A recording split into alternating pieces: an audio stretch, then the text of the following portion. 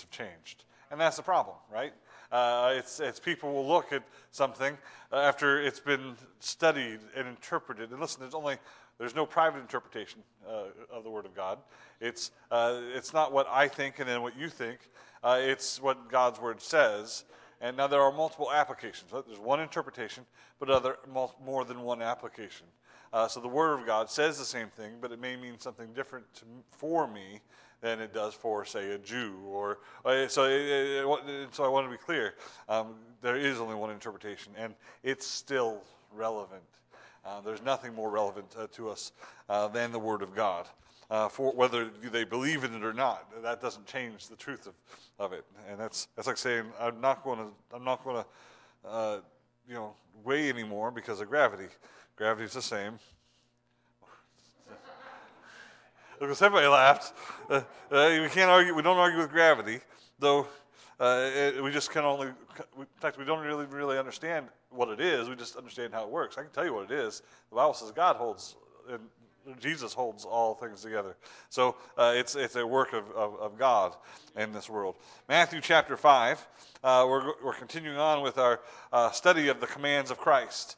The commands of Christ are important because if we don't know what they say, we cannot do what they say. And if we don't do what they say, how can we be a light or the salt of the earth? Jesus told the disciples that they were to go forth to teach the gospel, to baptize the believers, and then teach whatsoever things I have commanded you.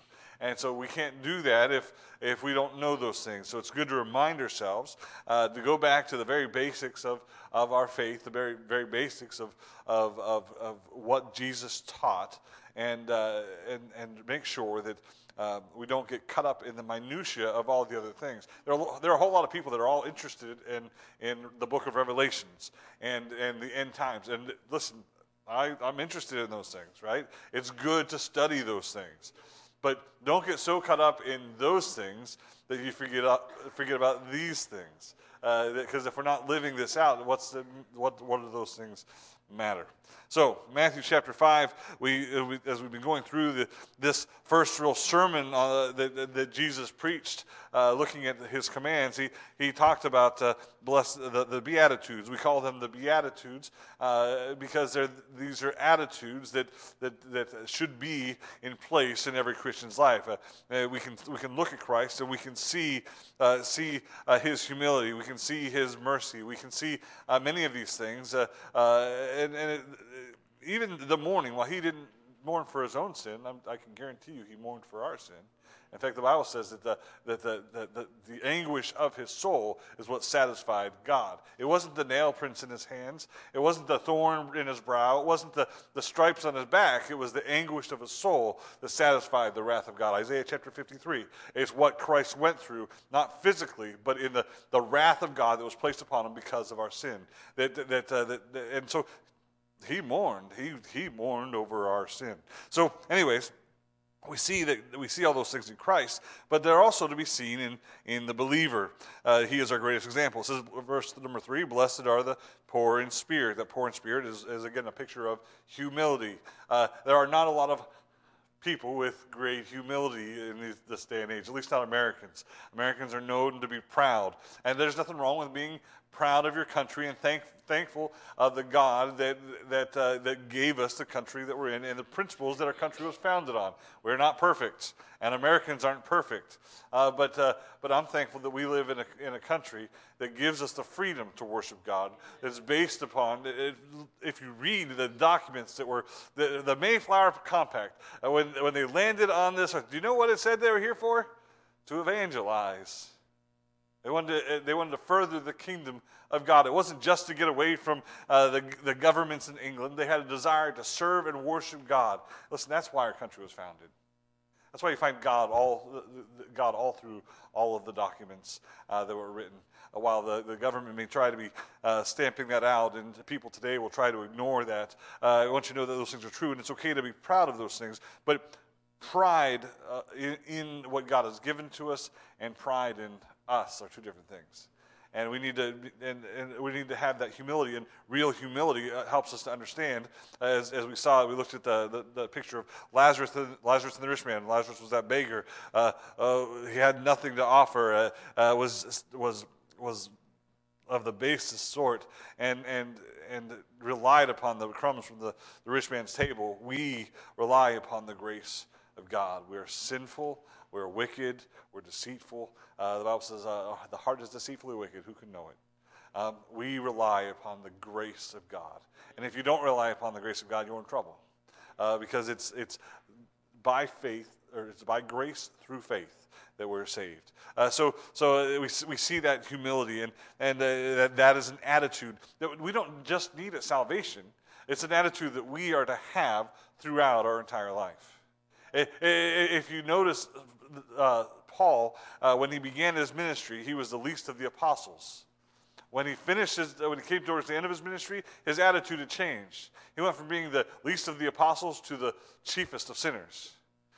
He saw himself differently. There was spiritual maturity and growth in his life, just like there is in any one of our lives as we grow. But as we do that, what we see is that we're even less than we thought we were in the beginning. We rely upon the grace and mercy of God. Number two, we see blessed are they that mourn, and any one who has humility and that they're poor in spirit will come humbly before God. The truth is, when we see God, we'll mourn for our sin. We see just how wicked and deceitful we are. And again, it's not talking about just being sorrowful or sad, because the world just has grief. There is sorrow in this life. But it's specifically talking about a godly sorrow. And Paul says in 2 Corinthians that godly sorrow bringeth forth repentance. So that godly sorrow there brings us to a point where we come to God and we seek forgiveness. And I love how it says they'll be rewarded, for they shall be comforted. There's no greater comfort than knowing that my sins are forgiven and that my iniquity is washed away. I am no longer responsible for my sin. Now, understand what I'm saying. Jesus paid the debt for my sin. That doesn't mean I go out and do whatever I want now. It means Jesus bore the debt, bore the weight of my sin and the punishment for it, and I thank the Lord for that. There's comfort in that I don't have to. God sees me as righteous, not sinful. Number three is blessed are the meek, for they shall inherit the earth. And we talked about what meekness was. It isn't weakness. It isn't a. It's a yielding to the control of something else. It's strength under control. The idea of a wild horse who is tamed is brought under the control as the person who tames it earns his trust, and God earned our trust. The Spirit is looking for us to yield ourselves unto Him, and for us to be truly meek, it's to be yielded by the Spirit, yielded to the Spirit of God, and allowing Him to control our lives. Then we see, and we don't see that much anymore. In fact, if you look at these, blessed are they, blessed are they, blessed are they. Sometimes I look around and I wonder who they are. It's supposed to be us. It's supposed to be us. But it is so easy to live in the flesh. But if we live in the flesh, we're having some problems. This is blessed are they which do hunger and thirst. Number 4, blessed are they which do hunger and thirst after righteousness. And we understand that our righteousness is as filthy rags, and we're not trying to do good works to earn salvation or to garner favor in the eyes of God. God loves us just the way we are. That's why it says, but God commendeth His love toward us, in that while we were yet sinners, Christ died for us. We didn't have to clean up our acts before God loved us. He loved us anyways. Now, that doesn't mean we stay there. It doesn't mean we stay dirty. It doesn't mean we stay in our sin. What we see is the payment that He made for us, the sacrifice, and we mourn over that sin. We yield ourselves to the Holy Spirit, and we seek after the righteousness of Jesus Christ. Because the only real righteousness in this world was through Jesus Christ. He was righteousness. And we're to seek after Him. And that doesn't mean we don't seek to do good things, but we do good things through the work of God in our lives. It's a work of Christ. So we seek after Him, and it says that they that hunger and thirst after righteousness shall be filled. Guess what? If you're truly seeking after the righteousness of Christ, He will fill you. You will be satisfied. That's what that word filled means. Only Christ satisfies us.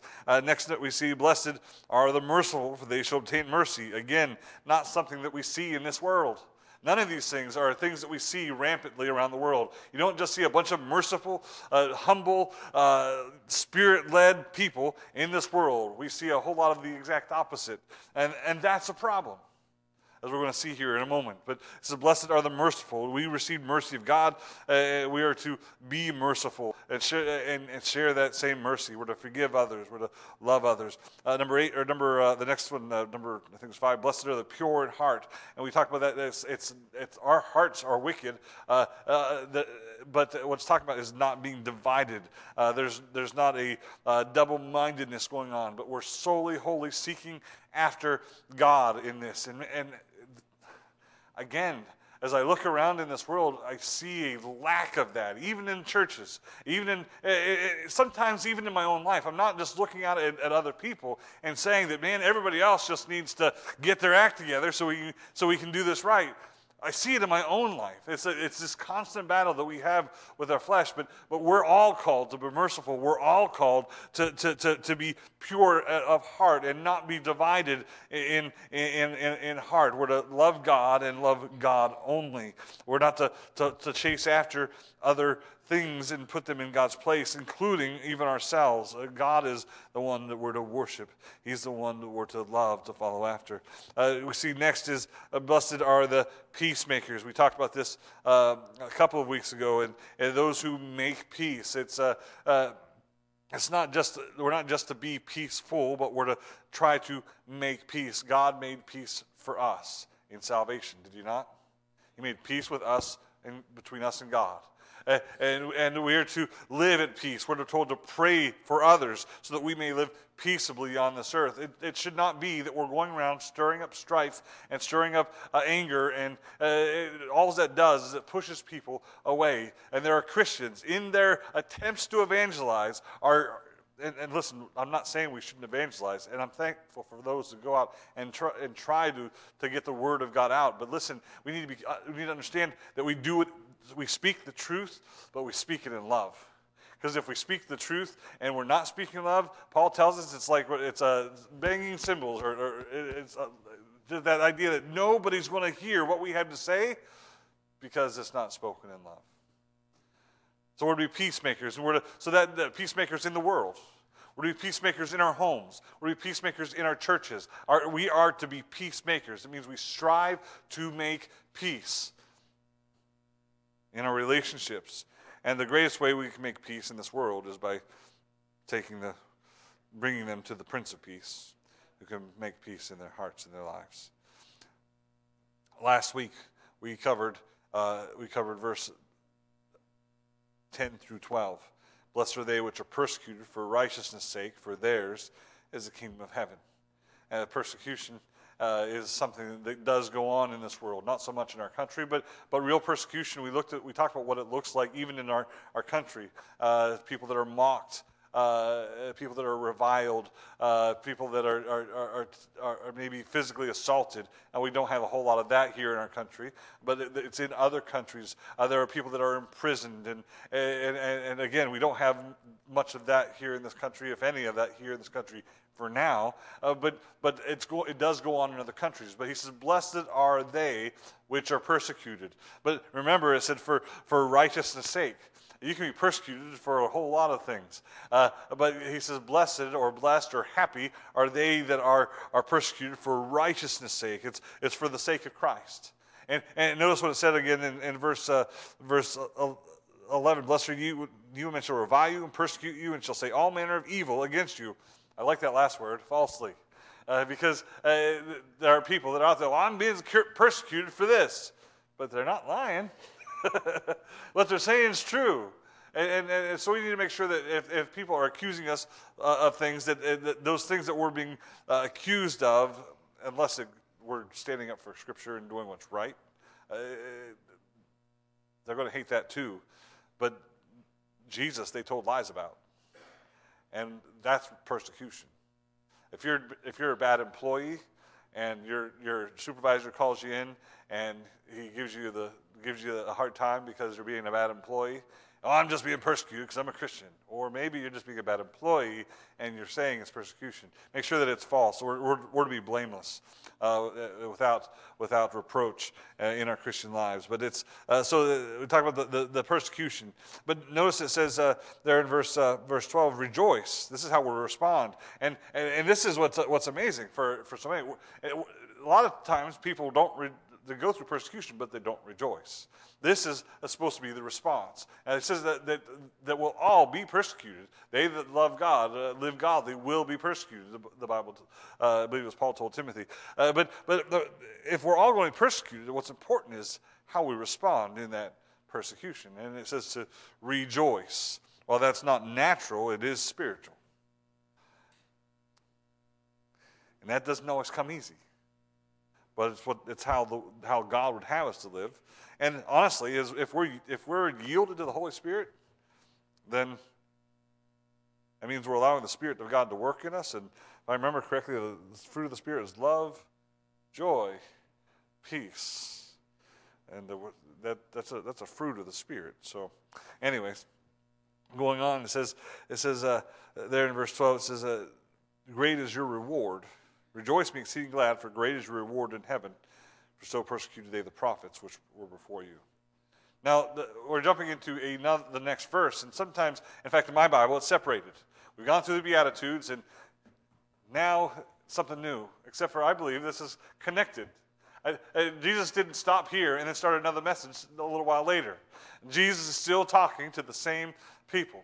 And one of the things I noticed as I was studying through this, he said, blessed are they, blessed are they, blessed are they, blessed are they, blessed are they. Then he gets to verse 10, and he says, blessed are they which are persecuted. But then he goes into verse 11, and blessed are ye. There's a difference. See, the first of the Beatitudes, that first part of the message was very general.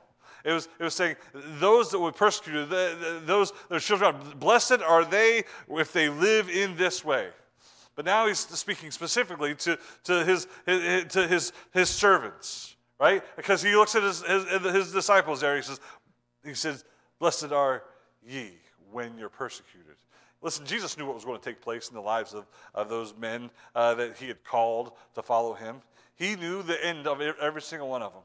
There wasn't a single one that God did not know, that Jesus did not know what was going to happen. If you remember at the end, in John chapter 21, when he's having that discussion with Peter and saying, Peter, do you love me? And Peter, they're going back and forth. And then he prophesying how Peter was going to die, how he was going to be hung upside down. And he said, but some of you, speaking of John, would not see death until... And Peter says, well, what of this other guy? What's going to happen to him? He says, does it matter? Just follow me. Jesus knew all of those things. He knew that Peter would be hung upside down. He knew that James would be beheaded. He knew that John would be boiled in oil, and others. I don't remember which one was cast off the tabernacle. Not tabernacle. That was the tent. The temple. He knew all of those things. So what he was saying to them, and there in verse 11 and 12, he says, blessed are you. And this is how you are to respond in those positions. But then he goes on in the very next verse, and he says, after he says, rejoice. In verse 12, he says, rejoice and be exceeding glad, for great is your reward in heaven. For so persecuted they the prophets which were before you. Then in verse 12, he says, ye are the light of the world. He didn't say they are the light of the world. He said, ye are the light of the world. Remember, quite a while ago, I preached a message on there are those that are saved. There's a difference between saved and being a disciple of Christ. Jesus is speaking to those that are following Christ, those that are disciples, that are going to go out and maybe disciple another, maybe preach the gospel, but they're giving their lives wholly unto the Lord. And he says, you are the salt of the earth. Now, it's interesting when you think about salts. It isn't worth a whole lot. It's cheap. You can go out and buy it. Table salt, rock salt. It's fairly cheap. God doesn't use anything that's noble. Now, understand what what I'm saying here, what a beautiful picture, in that God doesn't use the best of the best, the greatest of the. Remember, these aren't wise, and they're men who spent time with Jesus. That's what they were noted for. They weren't noted for their education in the book of Acts. They were noted because they had spent time with Christ. Listen, God can use us. He desires to use us. But we're only worth using because of what he does in us. He says, blessed are, it says in verse 13, ye are the salt of the earth. Salt is everywhere. It is in the dirt and in the ground. God put it there for a purpose. As a geologist, Brother Troy knows that if that salt wasn't there, water wouldn't be purified as the rain comes down and it goes through all those things. It's there for a purpose. There's salt in our bodies. If you've ever been sweating and exercising and sweating and you've tasted that salt, right?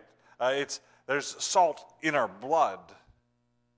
In fact, if there was no salt in you, you'd be dead.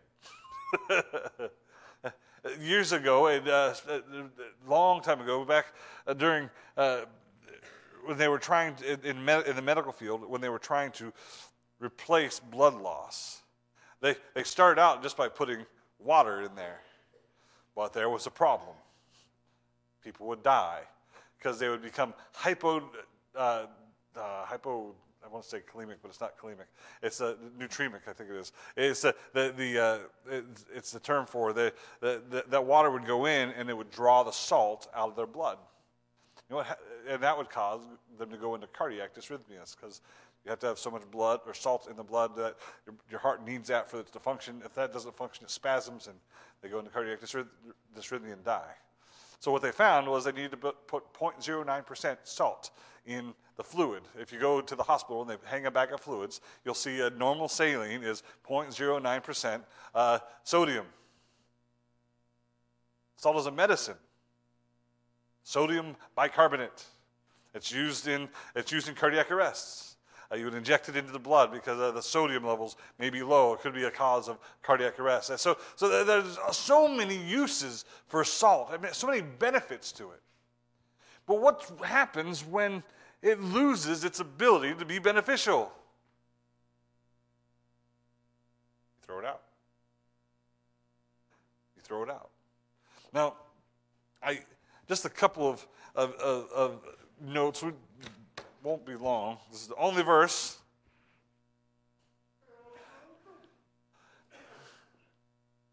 I ain't promising anything. First of all, salt seasons. Ever had food that didn't have any salt in it? The flavor is terrible. If you get put on a low sodium diet, I'm sorry for you. But the food is just awful. Now, I don't like to put a ton of salt in my food, but every once in a while, my wife will make a stew or a soup, and I'll take a bite, and she's like, how is it? Like, where's the salt? And once the salt's added and pepper, it's typically good. She's a good cook. But we need that salt. It's amazing how it can affect, even just a little bit, can affect all the other rest of it. Right? I can have a big bowl of soup and just 3 or 4 shakes, and it tastes fine. It seasons those things that are around it. Have you ever had bitter coffee? I worked in the firehouse. It was all bitter. I learned a trick. Did you know if you just take a pinch of salt and you put it into a pot of bitter coffee, it removes the bitterness, the acidity? Doesn't make it taste salty at all. Why? Because that little bit can affect everything. Salt is a preservative. You can put salt on meat, and that will preserve that meat, because what it does is it draws out all the moisture that's in that meat, and it causes that to it's like a drying process. And it can help that meat to last for a long period of time. Salt can do, in fact, salt can even sweeten. No, it can't. It's salt. Does anybody eat salt on their watermelon? It's one of my favorite things. The rest of you are missing out. I taught this to my kids. They didn't believe me. They're like, no, don't put salt on that. Watch this. Think about it. It's so sweet. Because it draws out the moisture. It makes it sweet. It's amazing how just a little bit can affect so much. And the truth is, as Christians, Jesus said to the disciples, he says, ye are the salt of the earth. God has us here to flavor. God has us here to preserve. God has us here to affect this world around us. How do we do that? By being the salt. What do I mean by that? What's the savor that it talks of? We already read about it. The Beatitudes. Because you look around and we don't live in a world where people are naturally humble. We live in a world where even those that are supposed to be humble aren't. We don't live in a world where people mourn over sin. We live in a world where people laugh at sin, or they revel in it, or they just ignore it. We don't live in a world where people are peacemakers. We live in a world where people hate each other because of their differences. I voted for, you'd be amazed at how many responses you get. And it doesn't matter which side you put it on. Whether you voted for Biden or voted for Trump. Half the country hates you because you voted for one. The other half would hate you if you voted for the other one. It doesn't matter. Why? Because we're at war with one another instead of being peacemakers.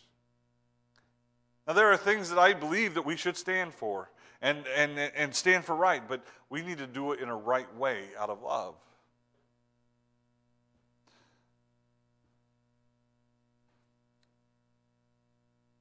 We don't live in a world where people mourn over their sin.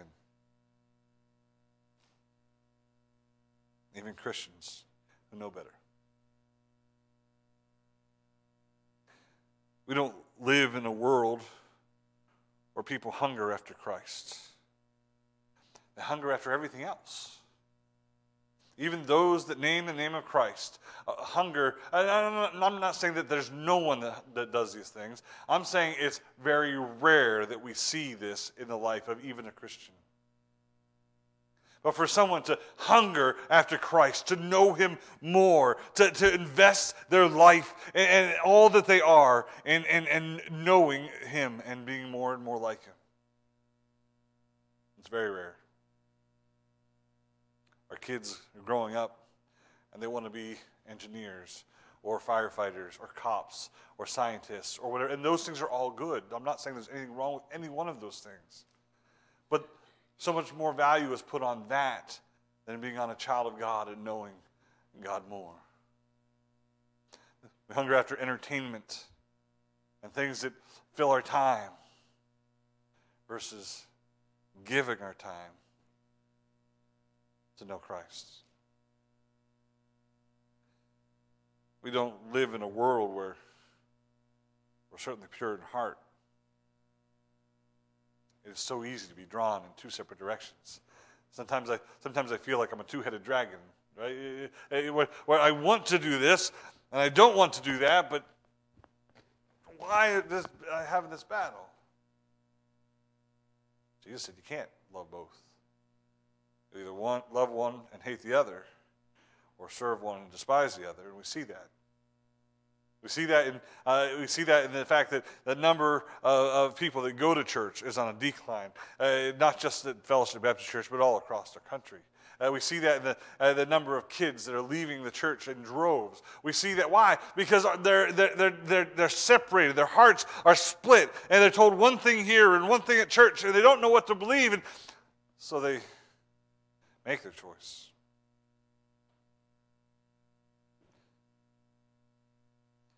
We're told, blessed are the merciful. But I don't see a lot of mercy in our world. Christians holding grudges, and getting angry, and cutting each other down in front of unbelievers. And that's just on Facebook.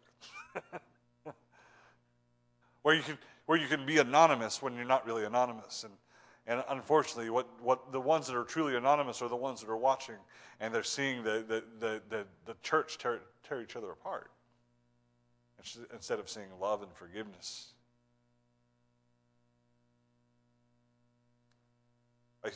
I'm afraid when God looks down at the church today, He says, "Where's the salt?" And it doesn't mean there's not any salt in there. Again, there are some that love God. There are some that are living these beatitudes out in their life.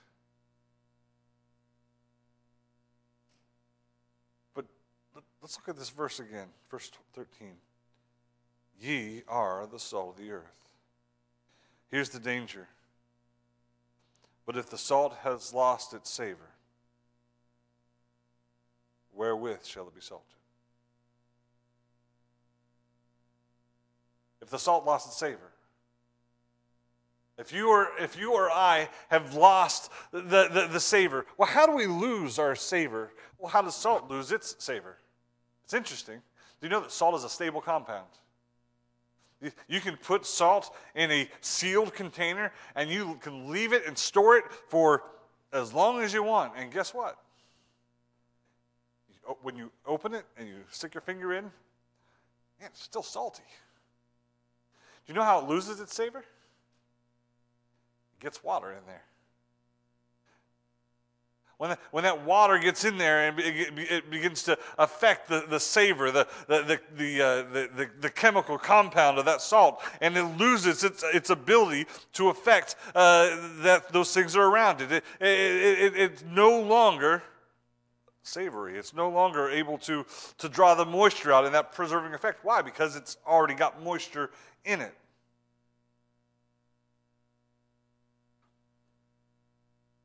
How do we lose our savor?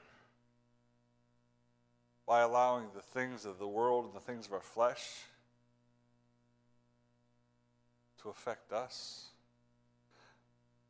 As Christians, listen, you can't be saved if you haven't mourned over your sin. You can't be saved if you've not yet humbled yourself before the Lord. We need to, in humility, say, I can't do it, God. I need you to save me. Right? Those are things that are required for salvation. Now, it's also a work of God in us, because without God working in us, we'd never come to that point. Jesus said in John 6:44, unless the Father draw them. Right? So for us to be saved, it's a work of God. It's a work of God for us to show mercy. It's a work of God for us to hunger after righteousness. It's a work of God for all of those things. For us to be holy, single-mindedly chasing after Christ, to not be divided, to be pure in heart. It's a work of God. It's a work of God for us to be able to suffer persecution and to rejoice in that. But if we allow the world, the flesh, and when I say the world, I don't mean the people of this world. You understand what I'm saying, the world? I'm talking about the workings of this world, those things, the sinfulness, the fleshly lust, those things, they begin to creep in and they affect us. And we lose our savor. It says, if the salt has lost its savor, wherewith shall it be salted again? That's scary. Let's just be honest. What he's saying is, how can it be salted again? The answer is, it can't. You understand that? There's nothing you can do to fix that problem. If you have purchased and stored a bunch of salt and water has gotten in there and ruined that salt, you cannot then make it better. Except for one way. you have to dehydrate it. Right? You heat it until the water would evaporate out of it. How do you think they get salt out of salt water? They evaporate the water, and it leaves the minerals. You know what happens in us? Sometimes God puts us in some heat. He brings us to a point where we once again humble ourselves. This is why I'm so thankful for 1 John 1:9. If we confess our sins, He's faithful and just to forgive us our sins and cleanse us from all unrighteousness. See, there was a period of time in my life when I lost my Savior.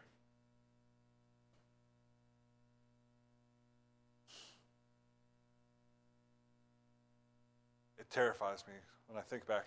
God should have and would have had every right to kill me. So that's harsh. I was terrible. It was by God's grace I'm here today.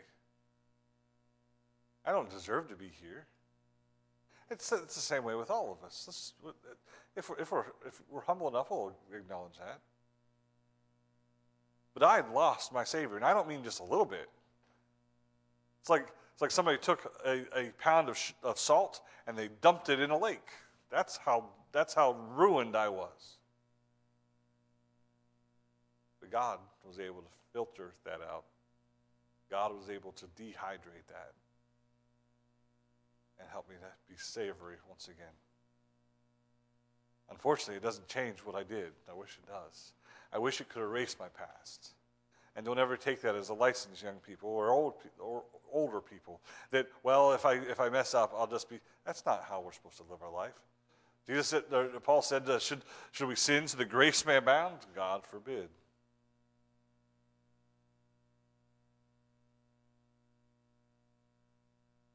But when I look at my kids, or our Sunday school kids, or I look at our neighbors, or the people that are around us, and we're to be the salt of this world.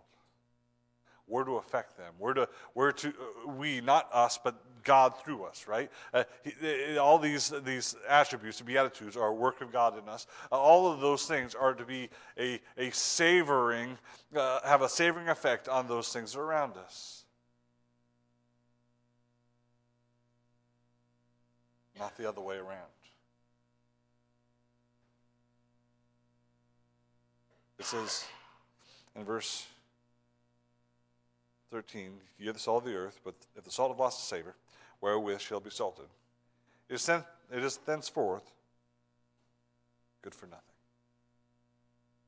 For those 3 years that I ran from God, I was good for nothing. Honestly, I'm still good for nothing other than what God's done for me and done through me. But that's the difference. See, anything I do now it's God is working through me. All the good for nothing stuff, that was all me. The stuff I wish I could take back, that was me. Those were my choices. The things I do now as for the Lord, I do it not just for the Lord, but by the Lord. It's Him working in me. It's good for nothing but to be trodden under the foot of men. See, in those days, here in Maine, we value salt in the wintertime. My wife wishes we'd had some on her steps this winter. Sadly enough, it was in the garage, and it didn't start raining until after I left. We value to have it underfoot, to be trodden. We find value in that. But when he's saying this, it's not saying that that's another good thing it can be done. It can be used for. He's saying it's just good. It's not good for anything. Just throw it out. I don't know about you, but I don't want God to look at me and say that I'm not good for anything. In my state that I was in, away from God, in sin, that's what I was. And that's where you have been. But I remind you of the grace of God. We sang about it this afternoon. We sang about it this morning, I think, actually. Grace that is greater than our sin. See, what I was, I'm no longer. And I am not yet what I will be. But He that began a good work in me will continue that work in me until the day of Jesus Christ. I become more and more like him. And in this world, I am to be more and more like these Beatitudes. Those are a work of the Spirit. Galatians chapter 5, if you walk in the Spirit, you shall not fulfill the lust of the flesh. If you live in the Spirit, walk in the Spirit. If we are going to continue in this life as children of God, if we're going to accomplish what God has us to do, if we're going to be the salt of the earth He's commanded us and called us to be, we have to live it out in our lives. It can't be a 1 day a week thing, or even a 2 day a week thing, or just when we're around to the Christian kind of thing. It's got to be all the time. But if it's not all the time, it's just hypocrisy. And Jesus didn't like that either. Ye are the salt of the earth. Lord, help us. Father God, I thank you. I thank you, Lord, that for the work that you've done in me and each one of us. I thank you for your grace. And God, I pray that you'd help us to examine our hearts and lives. Lord, if there is any loss or lack of that saltiness or savor in our life, Lord, I pray that you'd help us to see that. I pray that we would live in the Spirit, that we would walk in the Spirit, that we would be the salt of the earth. We pray that you would help us to see any deficiency in that. And if there is, Lord, help us to come back to you, to draw close to you. Lord, to allow your Spirit to work in us, to seek forgiveness, and to walk in your way. We love you, Father. Help us to be the light, be the salt. Help us to affect those that are around us. We ask this in Christ's name we pray. Amen.